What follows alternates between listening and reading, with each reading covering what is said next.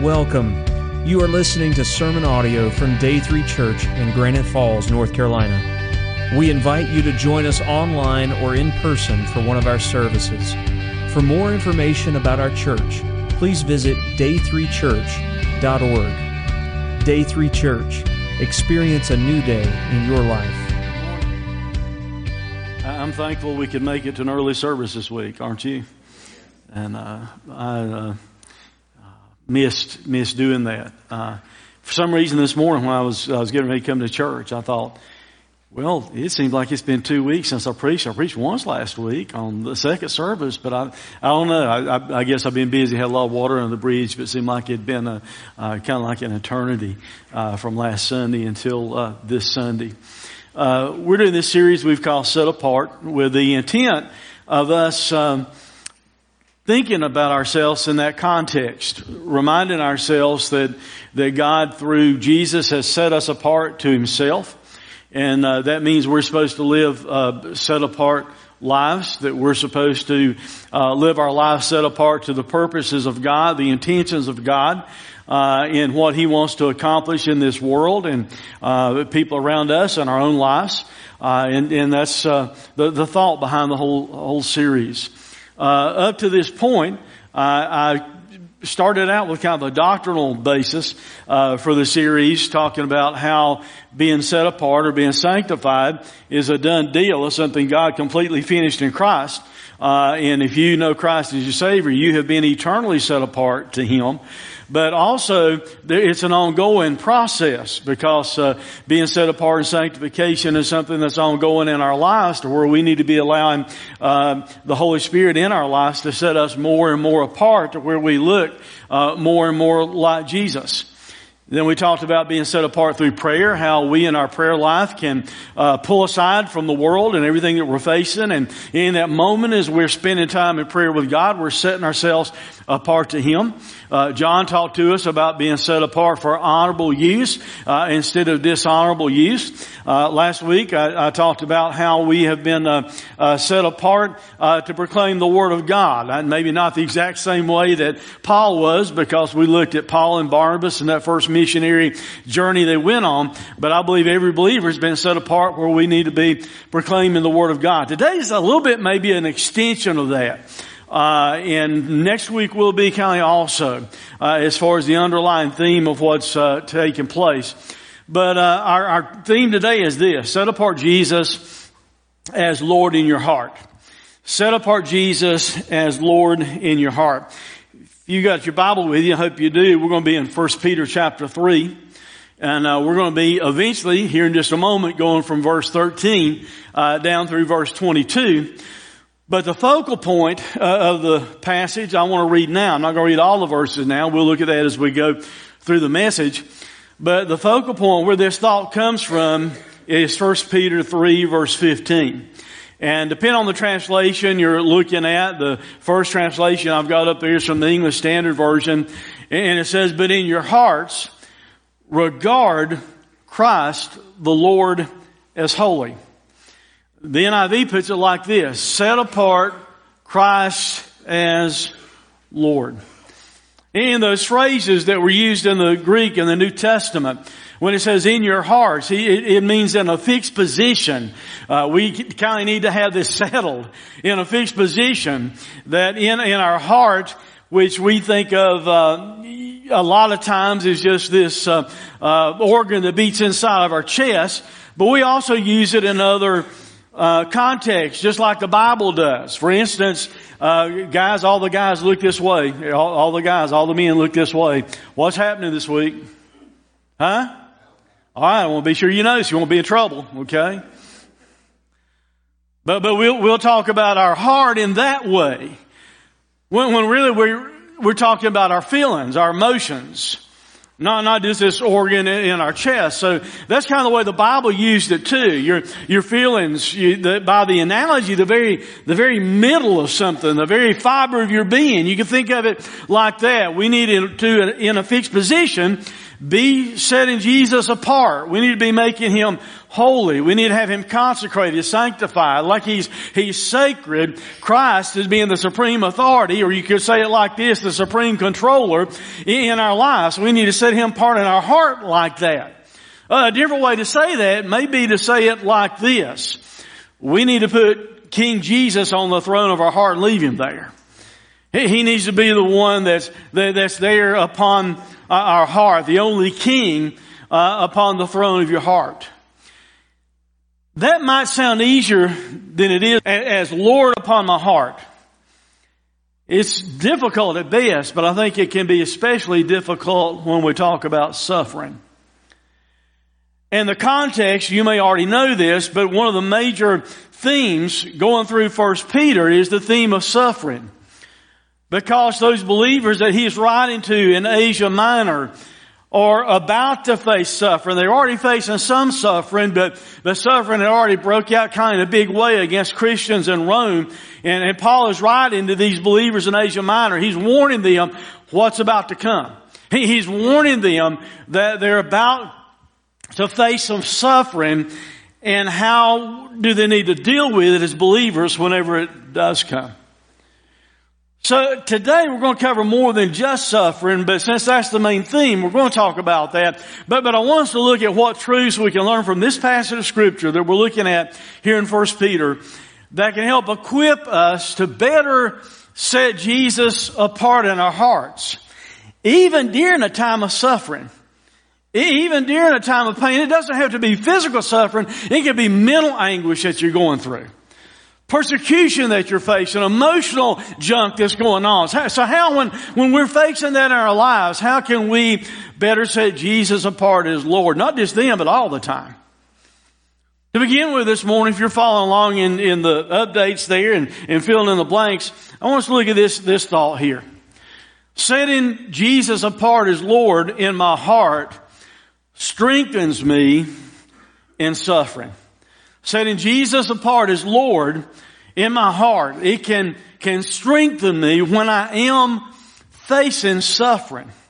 We might not like to talk about it, but whether we like it or not, we're going to face some suffering in life, aren't we? You know, the older I get, the more I'm aware of physical ailments and things that take place that I didn't used to feel, you know, at all whatsoever. I guess maybe for almost 62, I'll be 62 this month. I guess for almost 62, maybe I'm in a little bit decent shape, but I can't do some of the things I used to do. I was at Paisley, our granddaughter's basketball game yesterday over at Collinsville School. And of course, she's this tall, so they pull the goals down and everything else. And I remember walking by the goal after the game was over with, and I look up at it and I thought, I used to maybe be able to dunk that, but I can't even dunk that one now.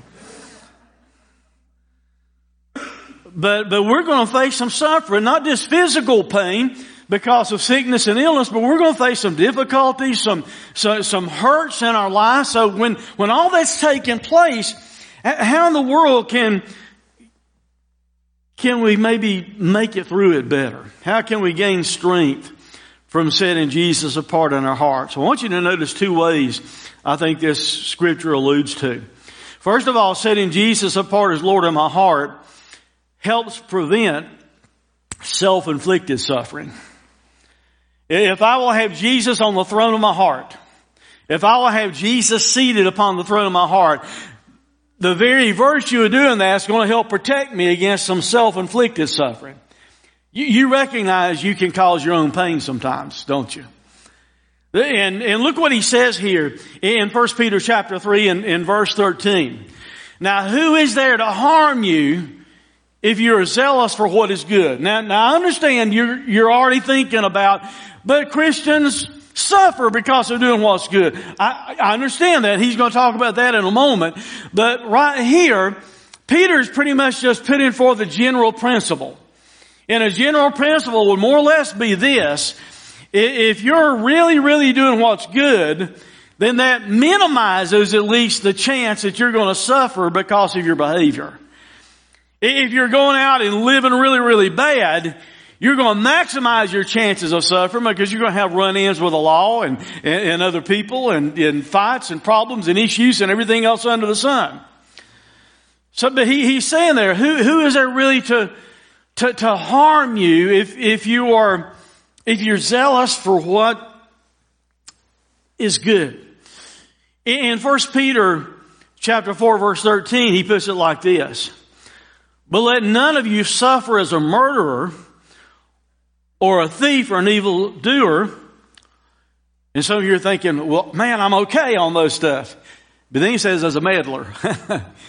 You know, kind of covers a pretty broad spectrum of things there.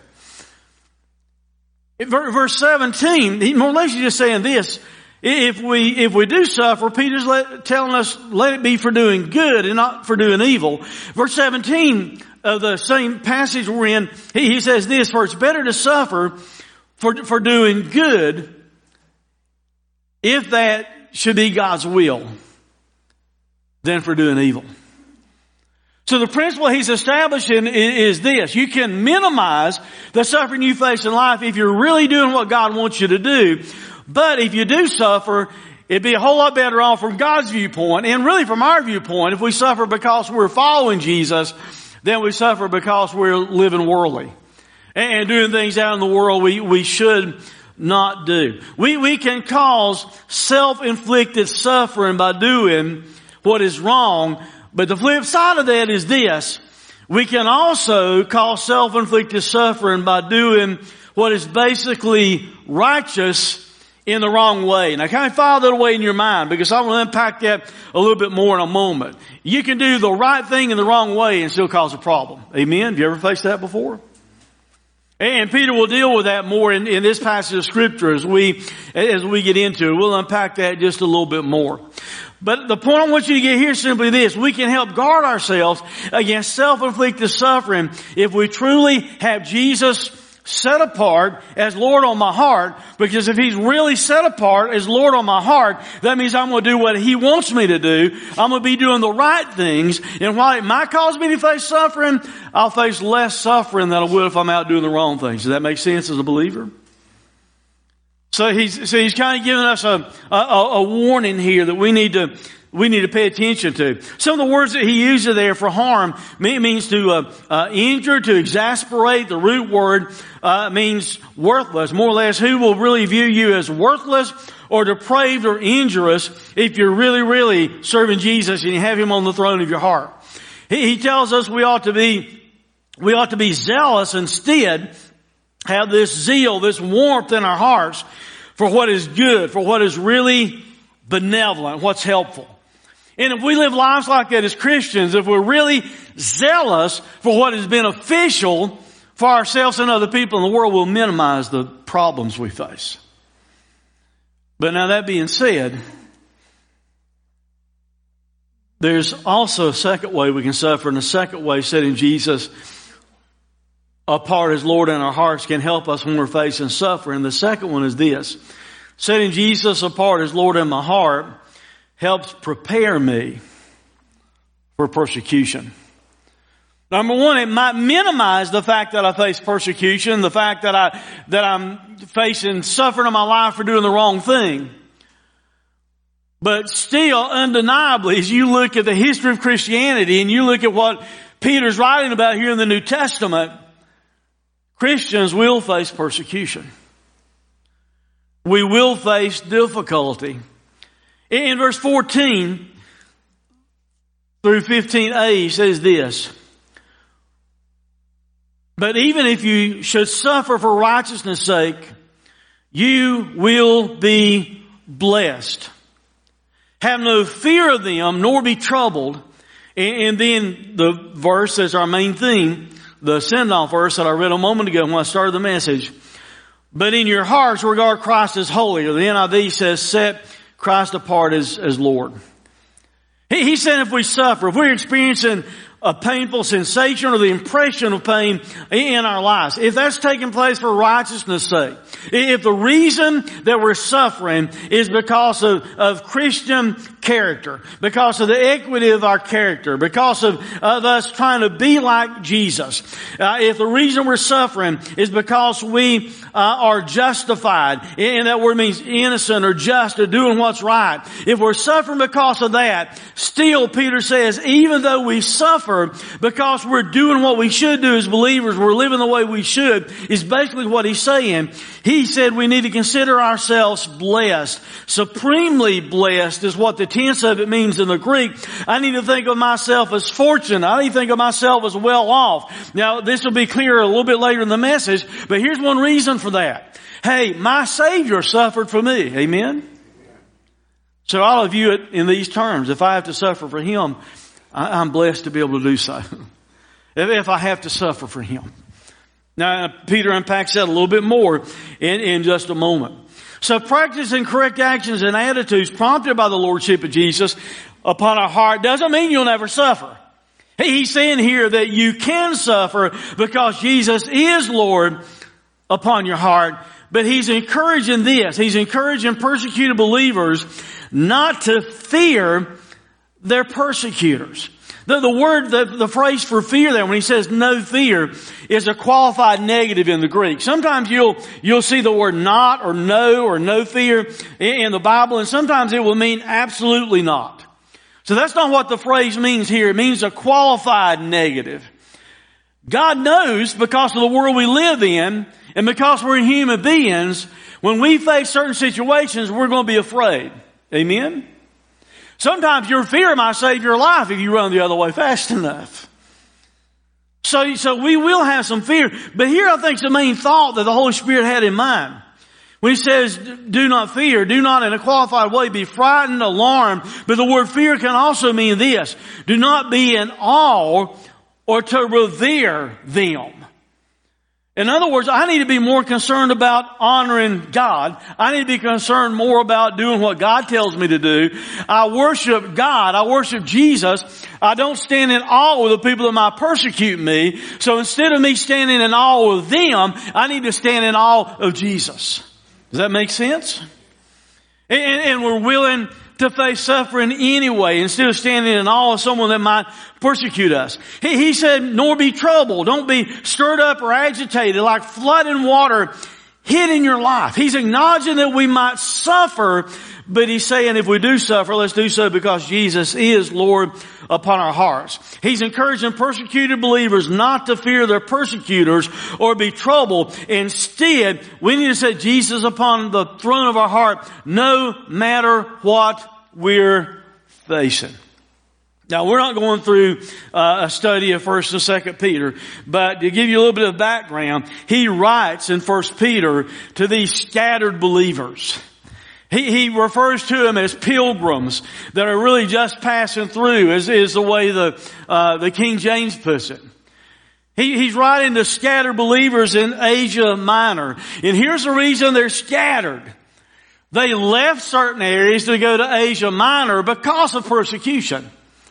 Now Peter's warning them that the persecution will be on the way there. Peter is writing this from Rome. And he's writing it right in the time period when Nero had just set Rome on fire, and then he blamed the Christians for doing it in order to have a case and occasion against the Christians to persecute them. That's the environment that was taking place in that world.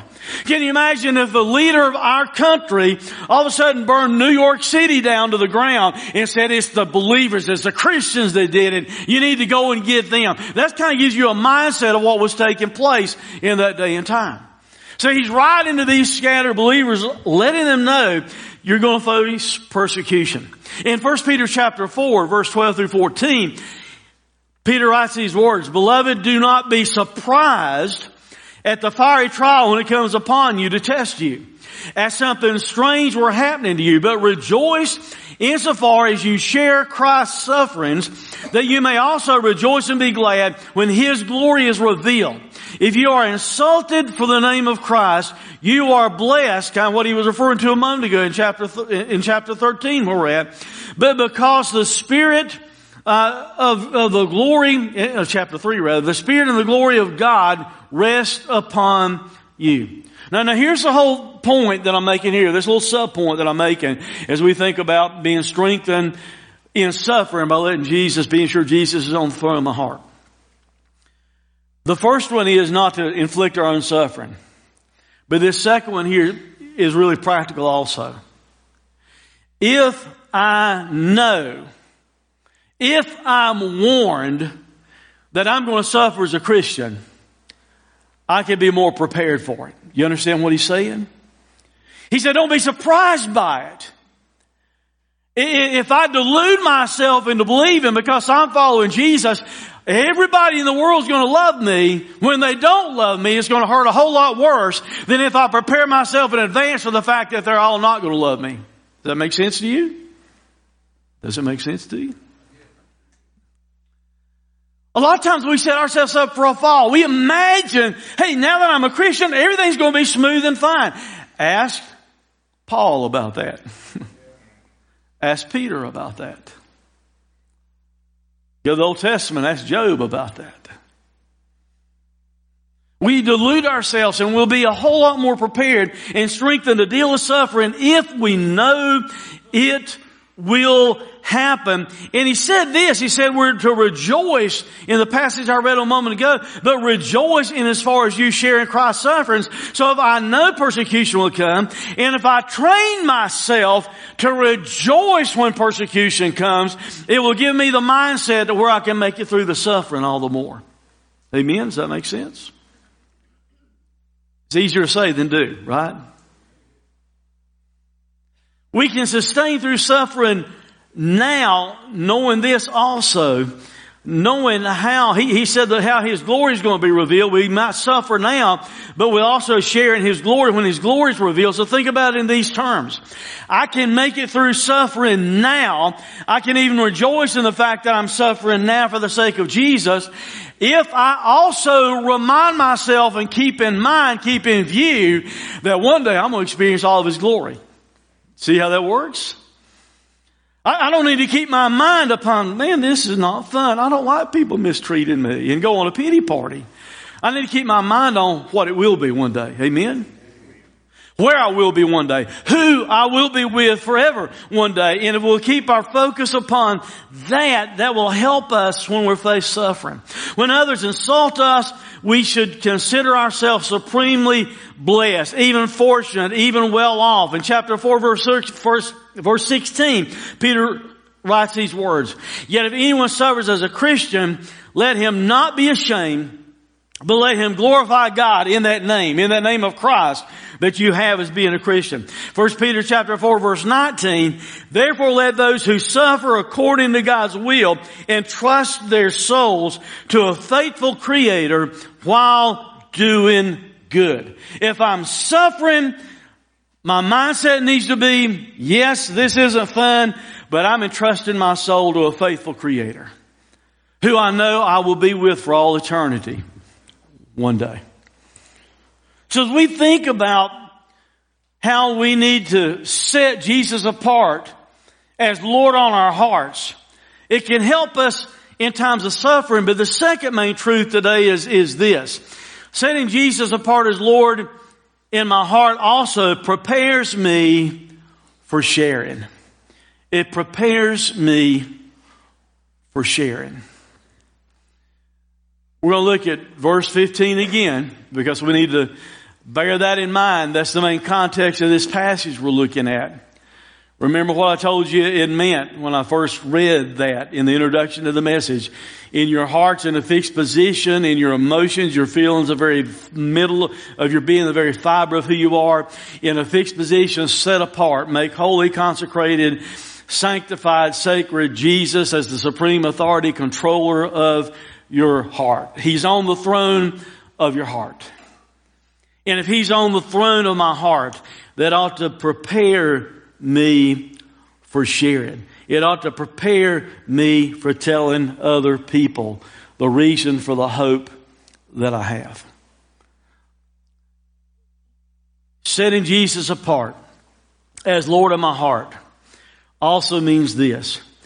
Jesus is Lord, or should be Lord, over my voice.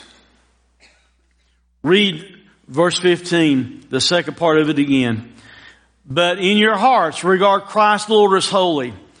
Set apart Christ as Lord, always being prepared to make a defense to anyone who asks you for a reason for the hope that is in you.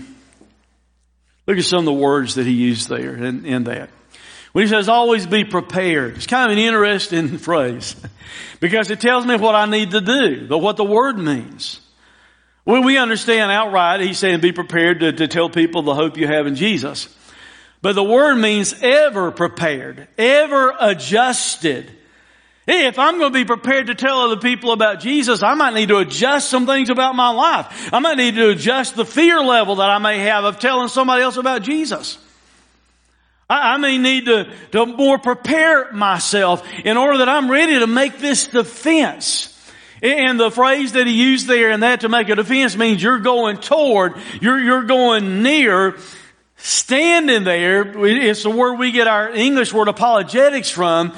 I'm moving toward the willingness to give a plea, to give an answer, to give a defense of self. It's even in legal terms what the word means. The root word means to give an account of oneself in a legal plea.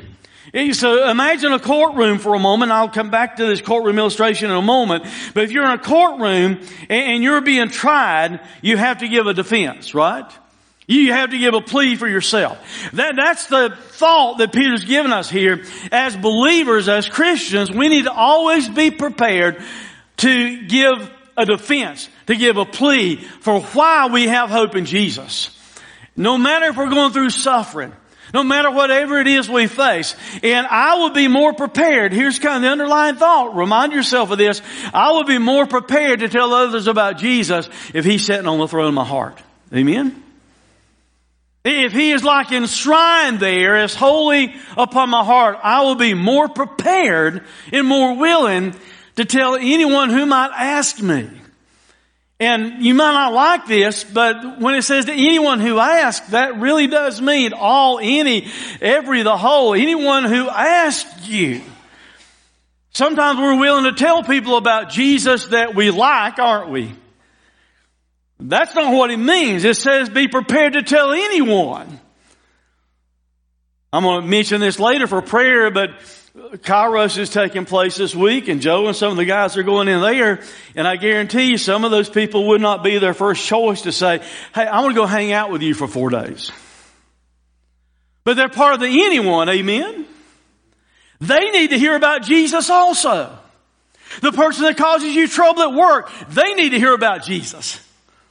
The people that you don't like because of the way they mistreated you, even the one that persecutes you, you need to be willing to share with them, to tell them, anyone who asks you, the reason why, the motive that you have. The word logos there is even the same word that talks about the divine expression of God, referring to Jesus Christ Himself. Anyone who asks for the reason that I have this hope in Christ. I have this hope that's through me, all over me, all around me. I have this confident expectation of the hope that I have in Jesus, and it's in a fixed position in my heart. And because it is there in a fixed position, this hope that I have, I need to be willing to share with others why I have this hope. In other words, I know that's a lot of word studies and stuff, and let me pull that down, make it practical just for a minute. When Jesus is set apart in your heart, and you're going through suffering, and people know you're going through suffering, and people are watching your life, and you still respond as a Christian in unexpected, hopeful ways when you're going through suffering. Here's what's going to happen every now and then. There's going to be some people around you that will see, even non-believers that will see, that even though you're going through trouble and suffering, you're responding in an unexpected, hopeful way, and they're going to ask you, how in the world can you still have that attitude? How can you still act like you're happy? How can you still act like you have fulfillment in your life? How can you still act like that you really love Jesus when all this stuff is going on in your life? They might look at what you're going through and think, it kind of looks like maybe Jesus has forsaken you, that God's forgotten all about you, and you're over here facing this suffering and pain, and yet you still have a smile on your face. You still are the same person you are when you're having good days. That's the point that Peter's making. Even in suffering, if we will be the same person as a Christian that we would be on the good days, then the lost world's going to take note of that. And every now and then they will ask us, how in the world can you, in the midst of the situation you're in now, in the suffering that you're facing now, how can you still have that hope about your life? And when they ask, the Jesus that's set apart as Lord in my heart needs to become Lord of my mouth and Lord of my voice. And I need to be willing to speak up and tell them why I still have that hope. No matter how bad it is. Why I still have hope in my life. It's great to have Jesus enshrined as the Lord of your heart. But I'm telling you folks, many people and many church members have that to a certain degree, but they never let the Jesus as Lord of their heart get out into their voice and into their hands and into their feet and go do something in a lost world. We need to allow the suffering that we may face in life. We need to set Jesus apart as Lord of my heart. And no matter what I'm suffering, no matter what I'm going through, I need to allow Jesus being Lord of my heart to prepare me for sharing my faith, to prepare me for defending my faith, using apologetics to defend my faith. Go back to the courtroom setting for a moment. If you're in court and you're the one that's on trial, you're having to try and make a legal plea and a defense. Well, we may not like this, but folks, here's the truth. The lost world around us has Christianity on trial. The people that know you're a Christian, that you work with, or in your family, or at school, or whatever the scenario might be, they have you on trial. They're watching your life. And that's why we need to be careful that we respond in the right way, that we respond with hope, that we respond as we should in suffering, in difficult times. We need to respond in the right way. When someone asks us, maybe even the person that was persecuting you, when they ask you, how in the world can you still be happy and hold on to your faith and your hope in the midst of that, we need to be willing to respond in the right way, which is going to lead to this. And I want you to remember this. We are witnesses. We're not prosecuting attorneys. You understand what that means? You and I as believers are to be witnesses. We're to be willing to share the reason we have the hope inside of us. We're not to be prosecuting attorneys and beat people to the ground with what we view as the law.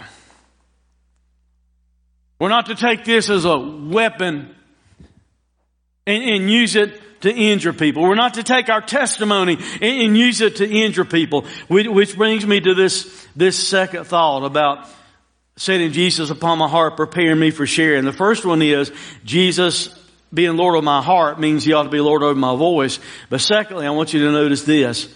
Setting Jesus apart as Lord of my heart also means Jesus is Lord over my attitudes. And He's Lord over my methods that I use in sharing.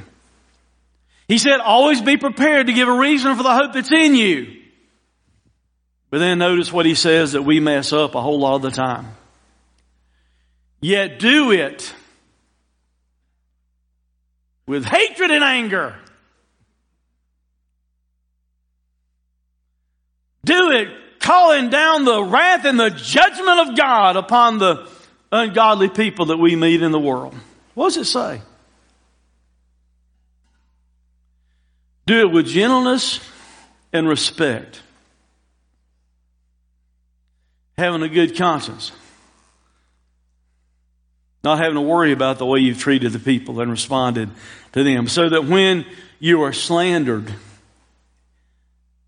And I'll let you in on some more news. As a Christian, you're going to be slandered by the world around you.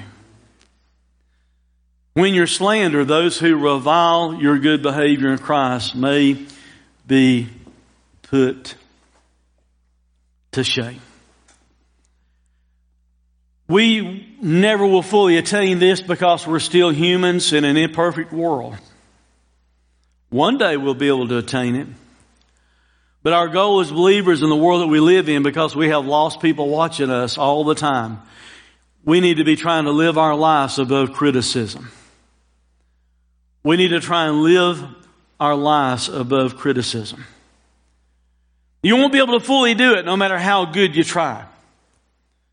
You will never be able to fully accomplish keeping people from attacking you or slandering you or talking bad about you because of your Christian faith. But what we can do is this. We can avoid giving them more ammunition to shoot at us with. Does that make sense? Our problem is many times we give them the ammo they need to shoot at Christianity. We come across as hateful bigots. We come across to a lost world as people that lack severely the compassion and the love of Jesus that ought to be evident in our lives. We don't come across with gentleness and respect many times to a lost world around us. And by our wrong attitudes and our wrong motives and our wrong actions, even when we're trying to do the right thing by sharing our faith with somebody else, if we do it in the wrong way, we're giving a lost world around us ammunition to shoot at us with. But he said, if we do it with gentleness and respect, we can have a good conscience so that when we're slandered, those who do revile you anyway, even though you're doing it right in the right way, with the right attitude, with the right motives, those who do slander you, those who do revile you, those who hate you because of your good behavior in Christ may be put to shame. Because they are accusing you of something that's false and they know it. And they'll wind up eventually being put to shame because of it. Think of it in these terms. If somebody decides they're going to do you injury and they draw a gun and they point it at you and they pull the trigger and there's no ammo in it, they're kind of embarrassed, aren't they? They'd be real embarrassed to some of us because mine's loaded.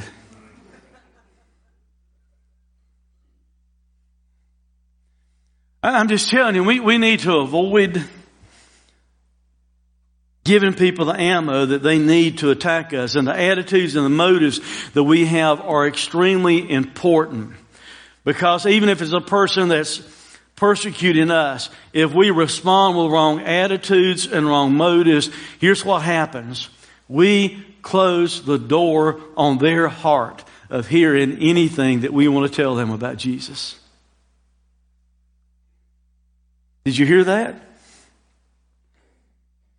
If we respond in the wrong way, even if we're saying the right thing, if we respond in the wrong way, we can say right things in the wrong ways and destroy the message that God wants to get into their heart. If we say the right thing in the wrong way. So here's what we have to remember when we're defending our faith. When we're sharing our faith. This is what Peter's calling us to.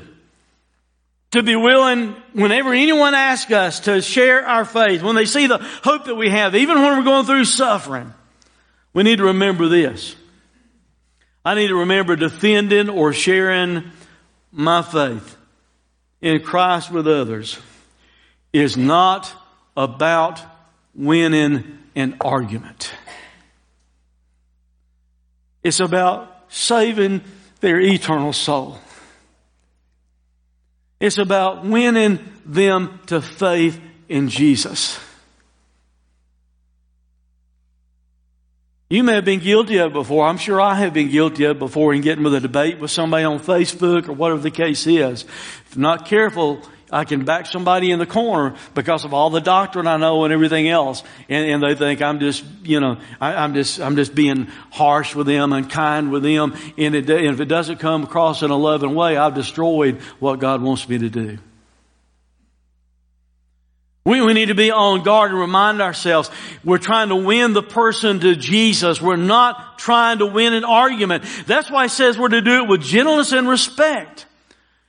With, the word means accompaniment. In other words, our sharing needs to be accompanied with a mildness, a humility, a meekness, a respect, even a phobos or a fear, not the fear of sharing with them. That's not what he's telling us. I don't need to be afraid to share with somebody. I need to be afraid that I share it in the wrong way and I close down their heart and I close down their ears where they never ever want to hear what I want to say to them again.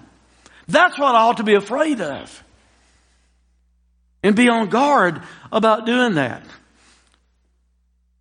So I can have a good conscience of when they slander us, when they speak evil against us, when they talk against us, when they backbite, the way the King James puts it, against us. When they revile us, when they're talking against us, insulting us, falsely accusing us.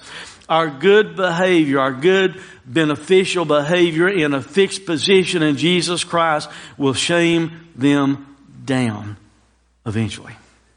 You want to see the perfect example for that? Can you guess who the perfect example would be? What if I told you the correct answer is 99.9% of the time at Day 3 Church when I ask you a question? Oh, come on, guys. What's the answer? Jesus. Look here at this passage of Scripture. For to this you've been called. We've been called as believers because Christ also suffered for you, leaving you an example. Now He didn't just suffer as an example. He suffered vicariously for our sins. But here He's talking about the example part. So that you may follow in His steps. He committed no sin, neither was deceit found in His mouth. When He was reviled, He did not revile in return. When He suffered, He did not threaten, but continued entrusting Himself to Him who judges justly. That's what Jesus did. On the way to the cross, they were spitting upon Him, beating Him, reviling Him, making fun of Him the whole time He was on the cross. He was still all-powerful God. He could have stopped their mouths just by the will of His thoughts. But He didn't do that because He was doing what He needed to do in that moment to purchase our salvation. That gives us the example that we need to follow. It's not about winning an argument. It's not about reviling someone else.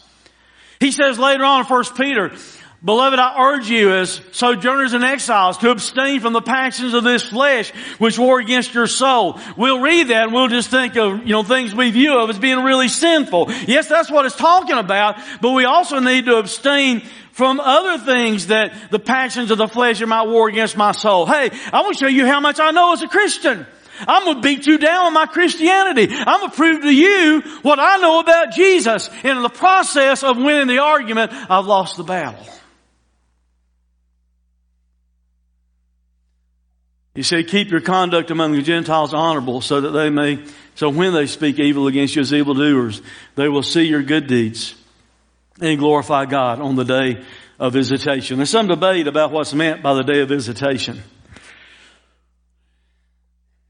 I think either one is true. There's two main thoughts along that. That because of your good behavior, even though they've reviled and they've mistreated you, your good behavior, they eventually come to Christ when God visits them with salvation and then they glorify God. I think that's being taught there. If I respond the right way when I'm being mistreated wrongly, if I'll respond the right way, just maybe the person mistreating me one day will come to faith in Jesus and then they'll glorify God on the day of their salvation, on the day that God visits them.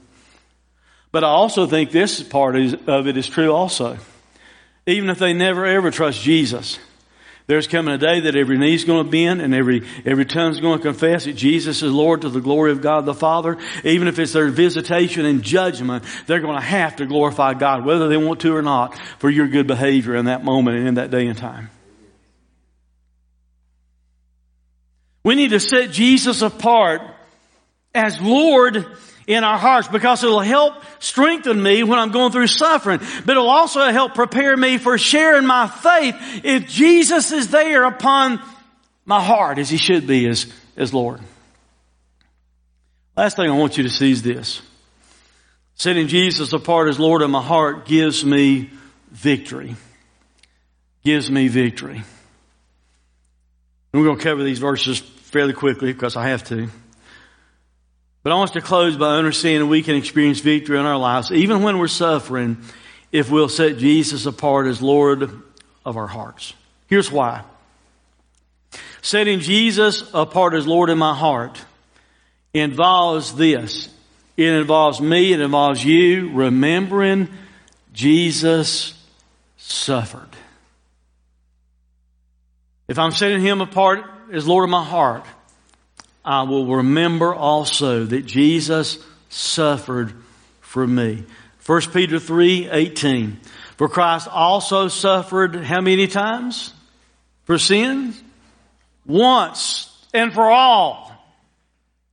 Jesus suffered once for sins, though righteous, He Himself, for the unrighteous, us, that He might bring us to God, being put to death in the flesh, but made alive in the Spirit.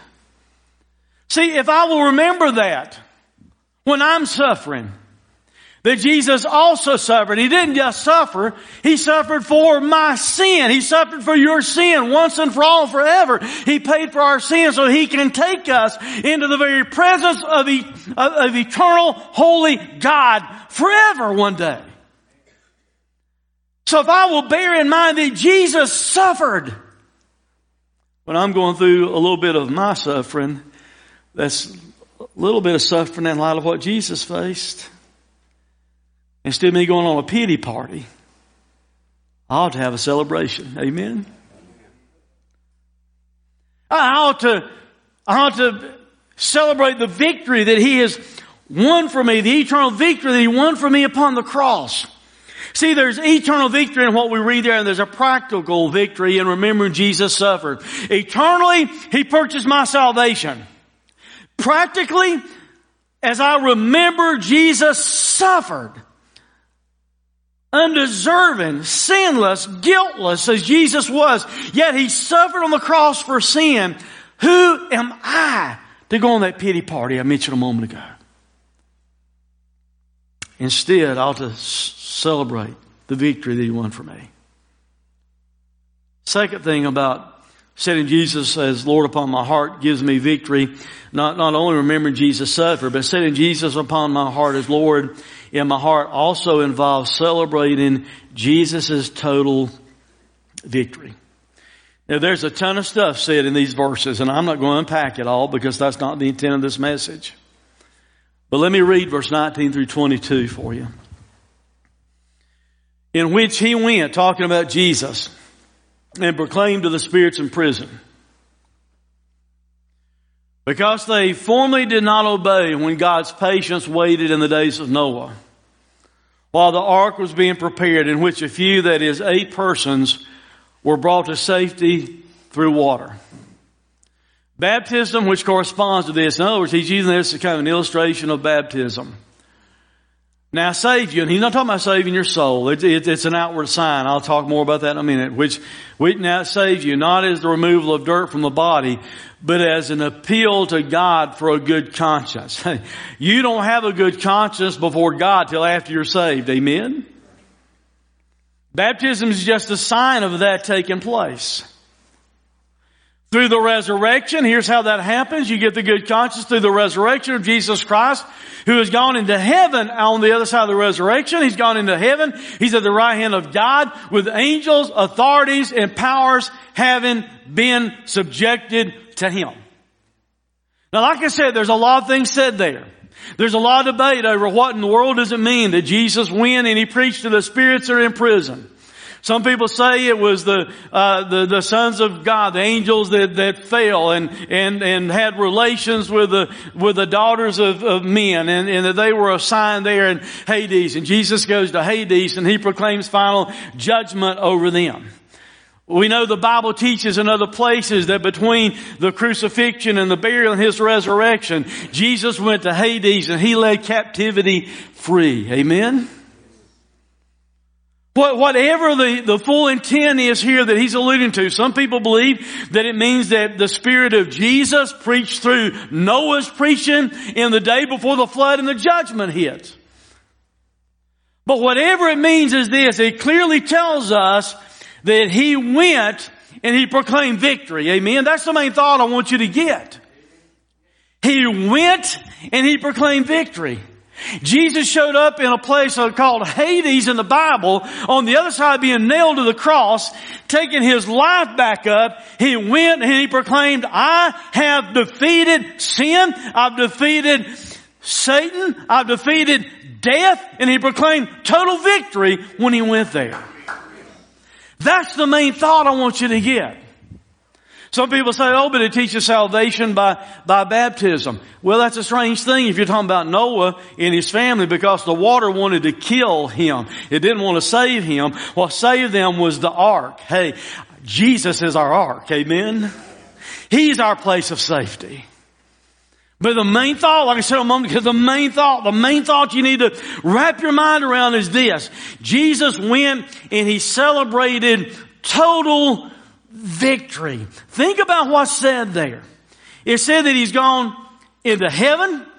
He's at the right hand of God, with angels, authorities, and powers having been subjected to him. What an image of total victory. The world nailed him to a cross, threw him in a tomb, sealed it, put an armed guard there, thinking they were done with him. But he takes his life back up. He walks around and proves it for days. Then he ascends and he sits down at the right hand of God, and he's proclaimed total victory, and everything is his footstool. Everything is made subject to him. And if we will focus upon that, our suffering won't matter as much to us, will it? If we'll set Jesus upon the throne of our heart as Lord, that person that's on the throne of my heart and your heart, if you're a Christian, has won the total victory. And that needs to be our mindset. I fully realize, as I mentioned, I was trying to help the men out. Guys, if you got some buddies and everything, call and remind them, hey, it's Valentine's Day coming up. Don't screw up.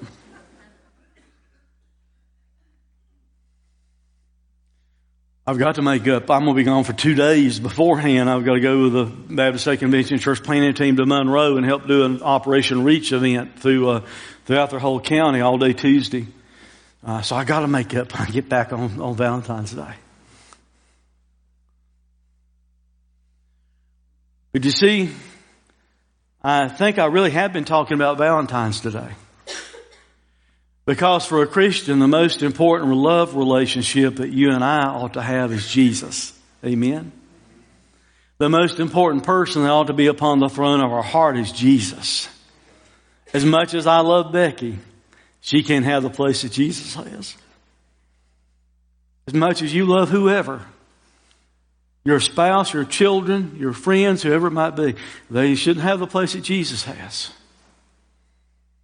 And we need to let him be upon the throne of our hearts, to be the controller of our hearts and our lives as the Lord Jesus Christ. Set him apart as Lord, even during times of suffering.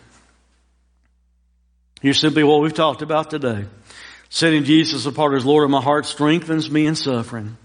Setting Jesus apart as Lord of my heart prepares me for sharing, especially during times of suffering. Dwight L. Moody, most of you probably know who he is, but Dwight L. Moody one time had this man come up and was criticizing Dwight Moody's methods of evangelism. And Moody looked at him and he said, well, I'm always open and ready for improvement, so what's your method? The man stumbled around for a minute and then admitted he doesn't have any. He said, I don't have any. And Moody said, I think I'll keep with my own then if you don't have any. I alluded to this last week. Some of our men